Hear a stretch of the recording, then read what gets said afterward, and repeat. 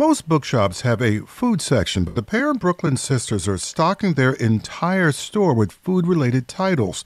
This Black History Month, WNYC's Community Partnerships Desk is highlighting Black-owned bookstores in the area.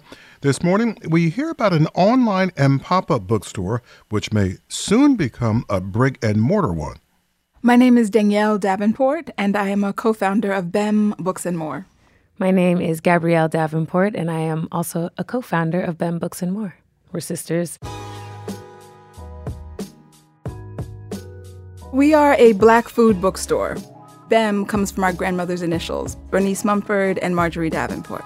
We're devoted to food literature of the African diaspora across genres, so an amazing collection of cookbooks for sure, but also poetry and fiction and kids' books. Everything that we carry is Black authored and deals with food in some small or big way. BEM exists online and in pop-ups and events around the city.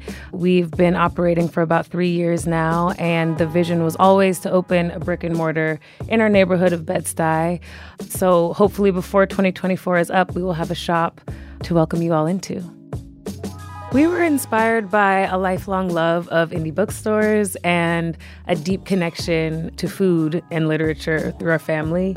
We spent a lot of time in the kitchen with our mom and aunts and family members in general.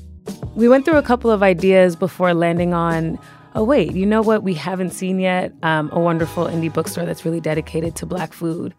It's so interesting to think about the way food stories show up throughout history, especially, Black History Month, to think about the food stories that are really central, but also some of the smaller moments.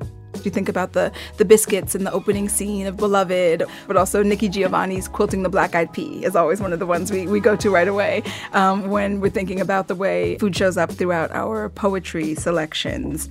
There are so many wonderful kids' books, wonderful like grandma and grandbaby across cultures.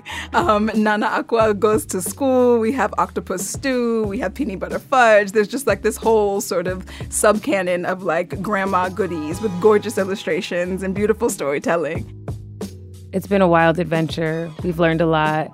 Family businesses are exactly what they say about family businesses, like it's wonderful and super challenging, but it wouldn't be what it is if it wasn't the two of us doing it together, and that feels really special. This is Danielle. This is Gabrielle. Danielle and Gabrielle Davenport on BEM Books and More.